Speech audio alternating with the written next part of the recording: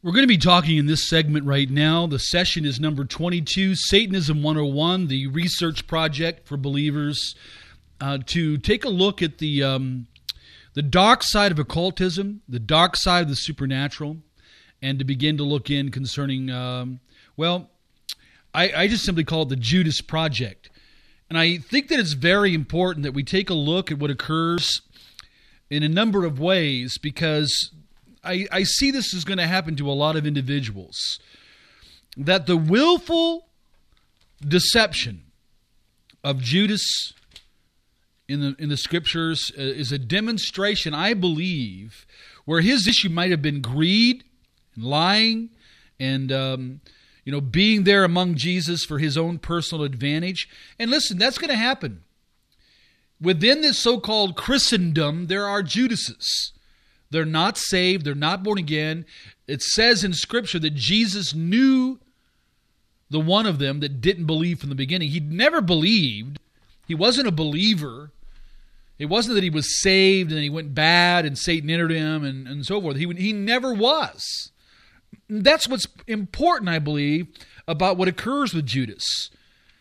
Now, in the modern day sense, from Gnostic writings comes the Gospel of Judas that just got unleashed here a couple years ago, where they were saying that all of Christianity is going to be shaken to the core and all that kind of stuff. Well, I read the Gospel of Judas. It's a short little piece, Gnostic teaching that came from the demonic realm, doctrines of demons, that presented a different story to alter the true story of Judas, which made it look like Jesus is the bad guy and Judas is just a poor little victim. And that's exactly what the demonic realm wants to do. They're gonna come seducing like that to reinterpret Scripture in, Gnostic writings, pseudepigraphic writings of the early church, or even of today. It goes on to this very day. And we're going to see that there are still people out there that are going to, they're going to be a part, and then they're going to be betrayers in the end. Judas was a betrayer in the end. This was what was in his heart and life. Satan eventually found a legal right to literally enter, not a demon, but as we're going to see here, how Satan himself entered in. Now I want to take you to Luke's Gospel, chapter 22. In the very beginning it says this: "Now the feast of unleavened bread, called the Passover, was approaching. And the chief priests and the teachers of the law were looking for some way to get rid of Jesus, for they were afraid of the people." And I want you to hear this, verse 3. "Then Satan entered Judas, called Iscariot, one of the 12. Now this is the one whom Jesus knew didn't believe in the beginning. But if you're going to understand at all why he did the betrayal, what it led to. So was Satan involved in taking Jesus to the cross? Yes. Was Satan involved, at literally, biting at the heel of Jesus? Is this part of the fulfillment of Genesis 3:15? Yes. Verse 3, now remember in the temptation with Jesus, using the Word of God to try to convince Jesus, showing him some kind of spiritual vision, offering him that he can have it all if he'll only bow down and worship Jesus or worship Satan. The audacity of Satan on the one hand. That's who he is. That's what he's going to do. And hear this, Christian, really well. Hear this. He will never, never, never change. He cannot, will not. He made his fatal, forever, permanent, fixed choice there in Ezekiel 28. And so did the rest of the fallen angels. Well, when you look at this verse 3 in chapter 22 of Luke, it just got to be something that glares out at us. Then Satan entered Judas. Then Satan entered Judas. Then look what happens immediately. Judas went to the chief priests and the officers of the temple guard and discussed with them how he might betray Jesus. He goes over behind the scenes, secretively, with Satan dwelling in him, by the way, to discuss with them, the powers that be, Can that happen in military circles, governmental circles, political circles? Can a demon, even Satan, enter into a person and be right in there to betray Christendom, to betray churches? You better believe it. This is almost the exact same thing that occurred in Acts chapter 5 when Satan entered into Ananias and Sapphira, because again, their wide open joint commitment to conspire together to test and lie, to test the durability of the church and lie to God the Holy Spirit. And they were outed.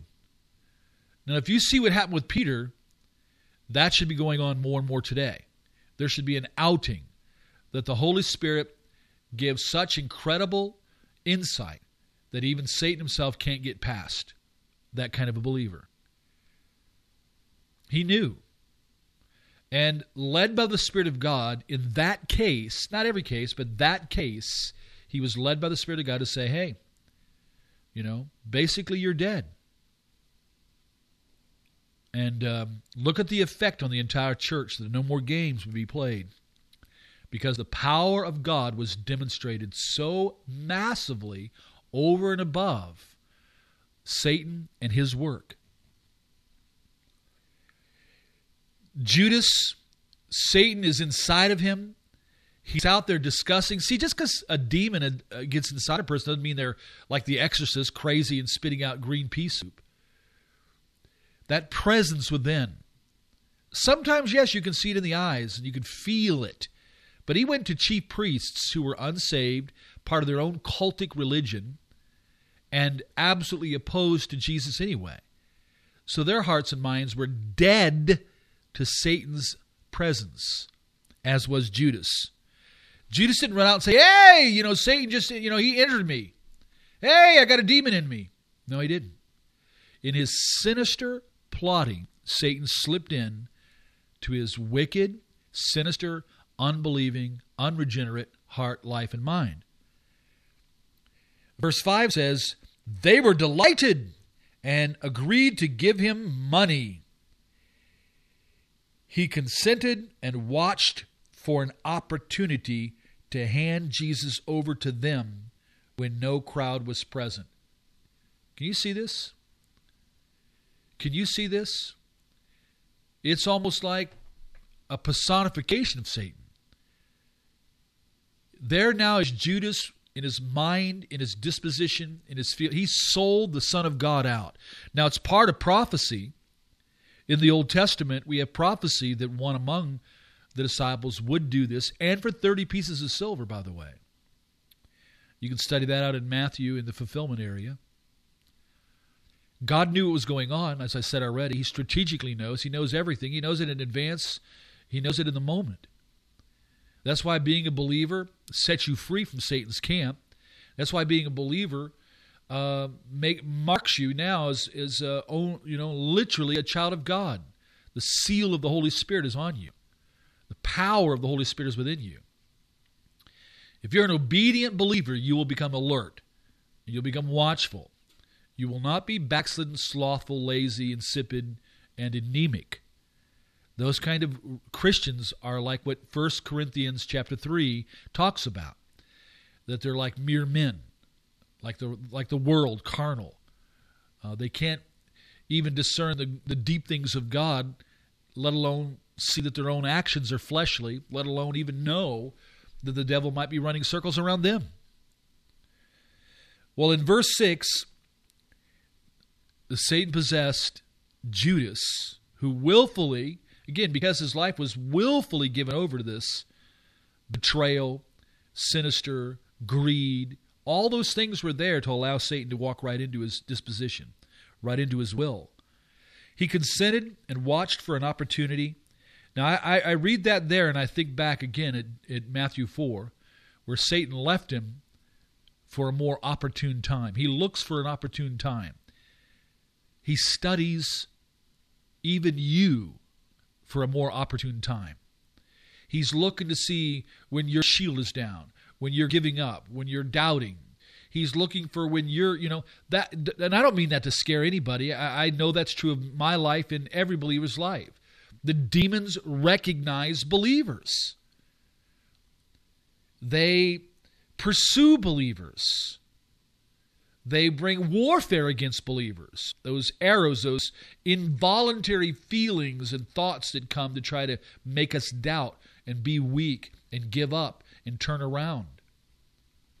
If you don't recognize that basic level of warfare, you got growing, and you need to do it quickly, especially in this kind of a course. He consented and watched for an opportunity to hand Jesus over to them when no crowd was present. This is that sinister stuff. This is why I really believe, like in the mafia, in drug rings, and sex slavery rings, and all that kind of stuff, you got to realize how Satan really is in all of that secrecy. Skull and bones, and all the stuff in government, and all the stuff in military, all the psychic warfare units, and all those kind of things. They may not realize it. The chief priests did not realize it. They were delighted, as a matter of fact. But God sees into that darkness. He knows what's going on. And obviously this was known and foretold, explicitly foretold, that this was going to occur. It's one of the evidences, again, of God's prophecy. Now, if you go on to the next part of the chapter, then came the day of unleavened bread, on which the Passover lamb had to be sacrificed. Jesus sent Peter and John, saying, "Go and make preparations for us at the Passover." So when they went there and they did all that they did, I want to take you all the way down to where the event occurs, where Judas comes in. Now, when you read towards you just go down to verse 20 in Luke's Gospel, chapter 22. In the same way, he took the cup, saying, "This is the cup of the new covenant in my blood, which is poured out for you. But the hand of him who is going to betray me is with mine on the table." Can you imagine sitting at that table, Jesus' hand right on the table? Was Jesus unaware this was going on? No. It's part of the process that was going to take him to the cross, where he willfully went. Who for the joy set before him, he scorned the shame of the cross. Jesus says, "But the hand of him who's going to betray me." Listen, if there's going to be anybody out there going to betray you, the Holy Spirit, the Lord Jesus, will give you insight. You can know. God, the Holy Spirit dwelling in you, the living Christ in you and with you, who we read in 1 John 5 is going to protect you, the Holy One, the Lord Jesus. And so you can count on the Lord, be listening to him. And especially if you're working in satanic ritual abuse and you're dealing with stuff, or you're hunting stuff, or you're in cult crime, you need to really have a heads up from Jesus.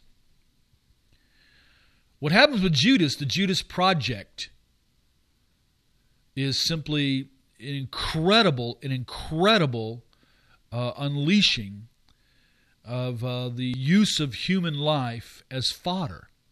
Satan doesn't care about Judas. He's only the vehicle. He's only the glove in which he can put his hand in and actually do the work without being detected. So verse 21 of chapter 22 in Luke says these words. Jesus speaking, "But the hand of him who is going to betray me is with mine on the table. The Son of Man will go as it has been decreed." Jesus knew what prophecy spoke. Jesus knew how everything was going to go down. And he goes on with these words. Listen to the words of Jesus. I'm taking this very, very slow here. He talks about what has been decreed, and then he says, "But woe to the man who betrays me." Every Satanist, every sub-personality committed to the satanic side, every Luciferian, every Brotherhooder, all of them need to hear these words of Jesus. Matter of fact, I might do a new rant, the 7th one, to Luciferians with using these words. Jesus sitting at the table with the disciples. Satan dwelling within Judas at the table. Jesus' hands are on the table. Judas' hand on the table. Prophecy, ancient prophecy, in these moments, these seconds, are going to be fulfilled completely and fully. Jesus speaks these words. But woe to the man who betrays me. It's incredible. Read it again. Verse 22, the end of it. But woe to that man who betrays, him, Jesus. Oh, they begin to discuss among themselves, who is it? Who could be do this? They didn't even know. The rest of the disciples, they didn't know. They didn't know that Judas was a fake the entire time he was among them. They didn't know that Satan was dwelling in him. This is the time, eventually, in this same setting, where Jesus says, Simon, Simon, Satan has asked to sift you all as wheat. Satan is inside of Judas, hating all the disciples around him. Satan knows, and Satan, there's no question Satan knows that Jesus knows. But he's operating on a legal basis within Judas. And Judas is only there because he's working it out for the most opportune time to betray Jesus, to sell him out. And the disciples are like, who's this? Who is it? They're just like going crazy. And a dispute breaks out among them. Yeah, Satan around usually brings the disputes. And then Jesus goes into a big story about, again, what's going to happen. That's when he goes on in verse 31 to say, Simon, Simon, Satan has asked to sift all you guys, but I prayed for you. Now, you do know what happens. Satan, dwelling within Judas, guides and leads him.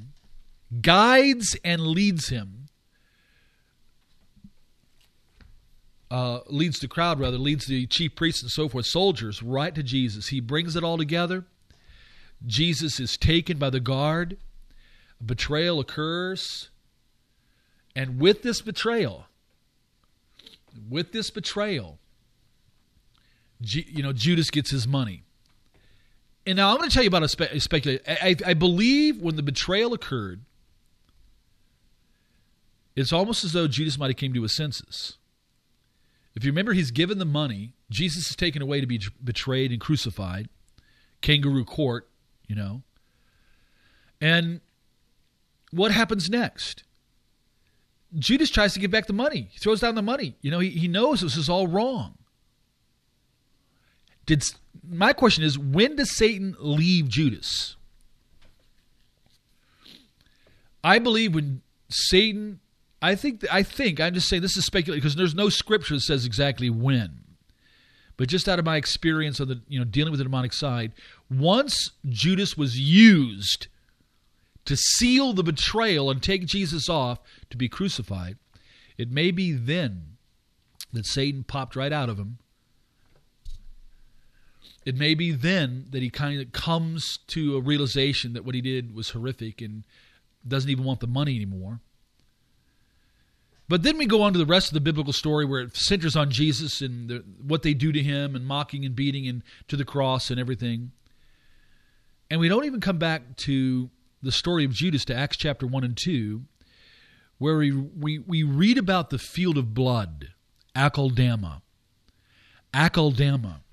Every occultist, every Satanist, every Luciferian should understand the term Akeldama. Every Christian should understand and use this terminology in evangelizing Satanists. Akeldama is called. Its meaning is the field of blood. The background, it's where Judas went off to hang himself. He went out and committed suicide, folks. A lot of demonized individuals who've committed acts and done everything else have been, by the impulse of a demon, rushed out to hang themselves. I've done a number of funerals of people who've hung themselves. And I'm convinced in some cases it was the impulse of a demon in an unstable person, in a depressed person. Demons can push over a depressed person.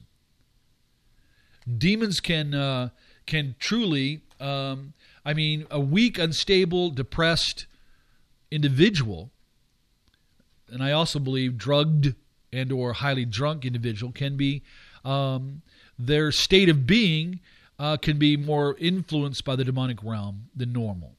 And there can be an impulse from the demonic side with a rush of thoughts and feelings.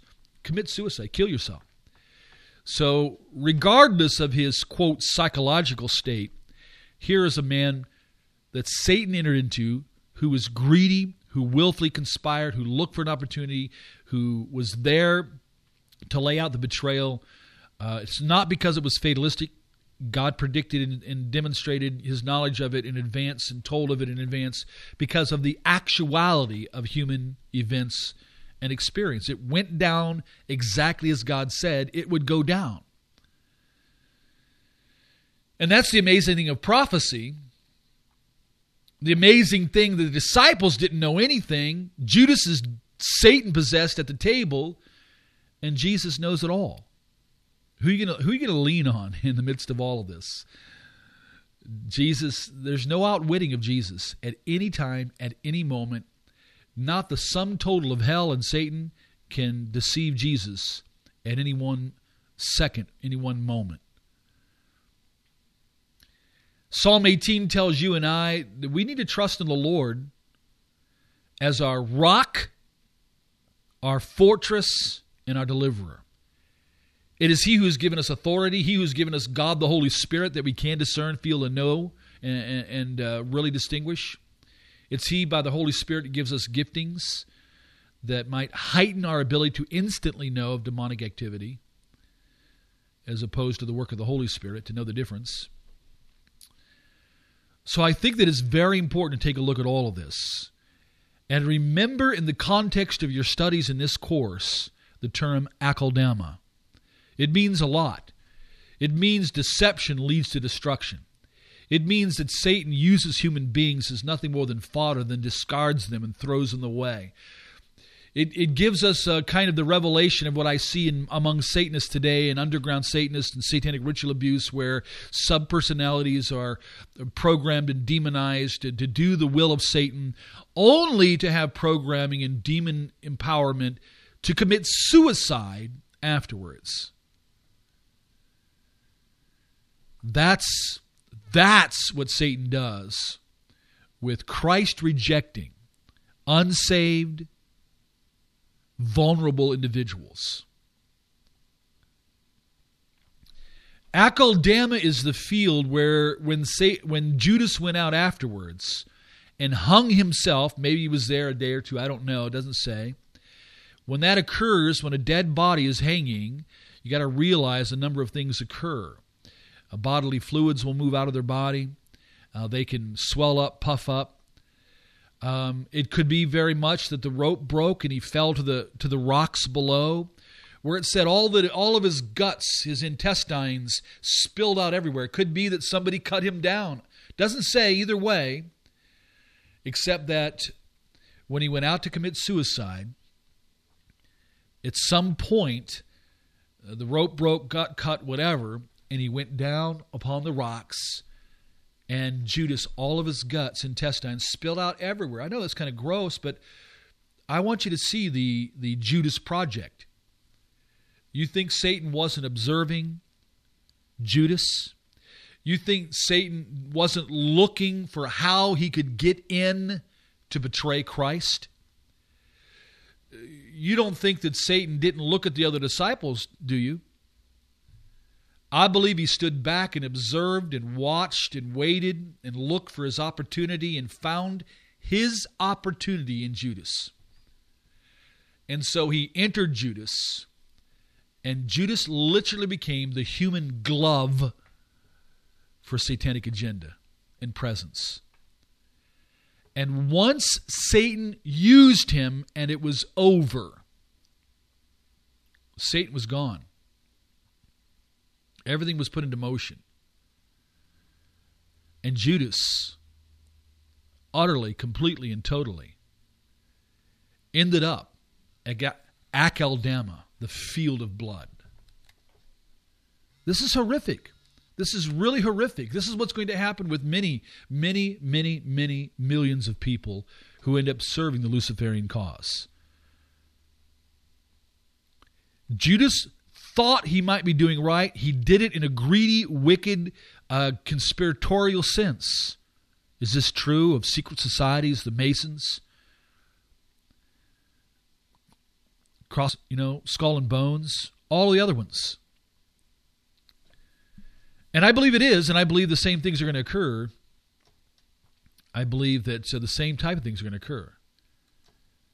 There's going to be, again, a deception by satanic force and presence and power, real satanic, demonic, real presence that will lead to the field of Akeldama. When you connect this with Revelation 19:19, it's that same concept. The Judas Project. Using government, using military, using spiritual systems, leading them to be betrayers of Christ, leading them out onto the field only to be slaughtered. To the world, deception, this kind of deception, always leads to seduction. Satan had a right to enter the human race through our sin and rebellion. Those rights are taken away when we get saved and are born again. Though we have spiritual warfare, we have indestructible victory, ultimate victory given. Now, in your ministry, and the reason why you're taking this course, I really believe you know, depending on who you are, yes, there's a million more things we could have revealed on each one of the subjects. These are overviews of the subject, but 99% of Christians don't even have this overview. And the Word of God spells out massive occult, cult, Luciferian, satanic, dark, spiritual things occurring in the end of days, not going away or fading away, but only ramping up to the very last hour of the visible physical return of Christ. So much so that the whole world will be led astray. So that's why we're dealing with this Judas Project in Akeldama. Every occultist, everyone that's into fame, money, importance, getting things, elitism, the same thing will occur to them. All that they have read, studied, and believed themselves to be and going to get is going to end up a lie. All the New Agers that are promised a spiritual evolution to a higher consciousness, to a new spiritual being, a transformation, it's all a lie. And all that deception will do one thing, bring them to destruction. And for many, it will bring...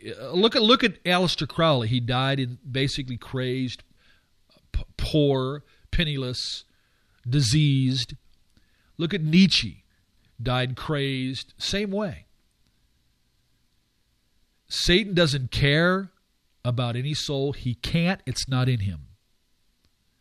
The Judas Project reveals, in a nutshell, the way Satan uses human beings. He needs them. He doesn't want them. He needs them to get in, to betray, to fight against God, to betray, to fulfill his agenda. And when he's done with the human being, he will discard him, leave him, forsake him, left in his sin, left in his psychological state, as in Judas's case, suicide and a gross death, the field of blood, Akeldama. I think it's about time that we are grateful to Jesus for salvation, because another blood was shed to liberate every human being who would believe. I'm not ashamed of the gospel. It is the power of God unto salvation for everyone who believes. And for this, we spend our lives going to the highways and the byways, unleashing our prayers, living in the power of God and his discernment, using the authority of Christ to trample in the demonic realm and to overcome all the power of the enemy. I pray that the Spirit of God will lead you as you've listened to this, the Judas Project, Akeldama. Hey, this is Russ Disdar, shadowthedarkness.net. Don't forget to keep us in your prayers.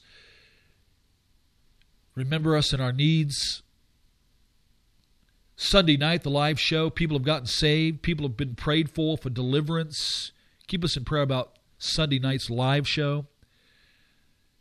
Lord, it's blessing to you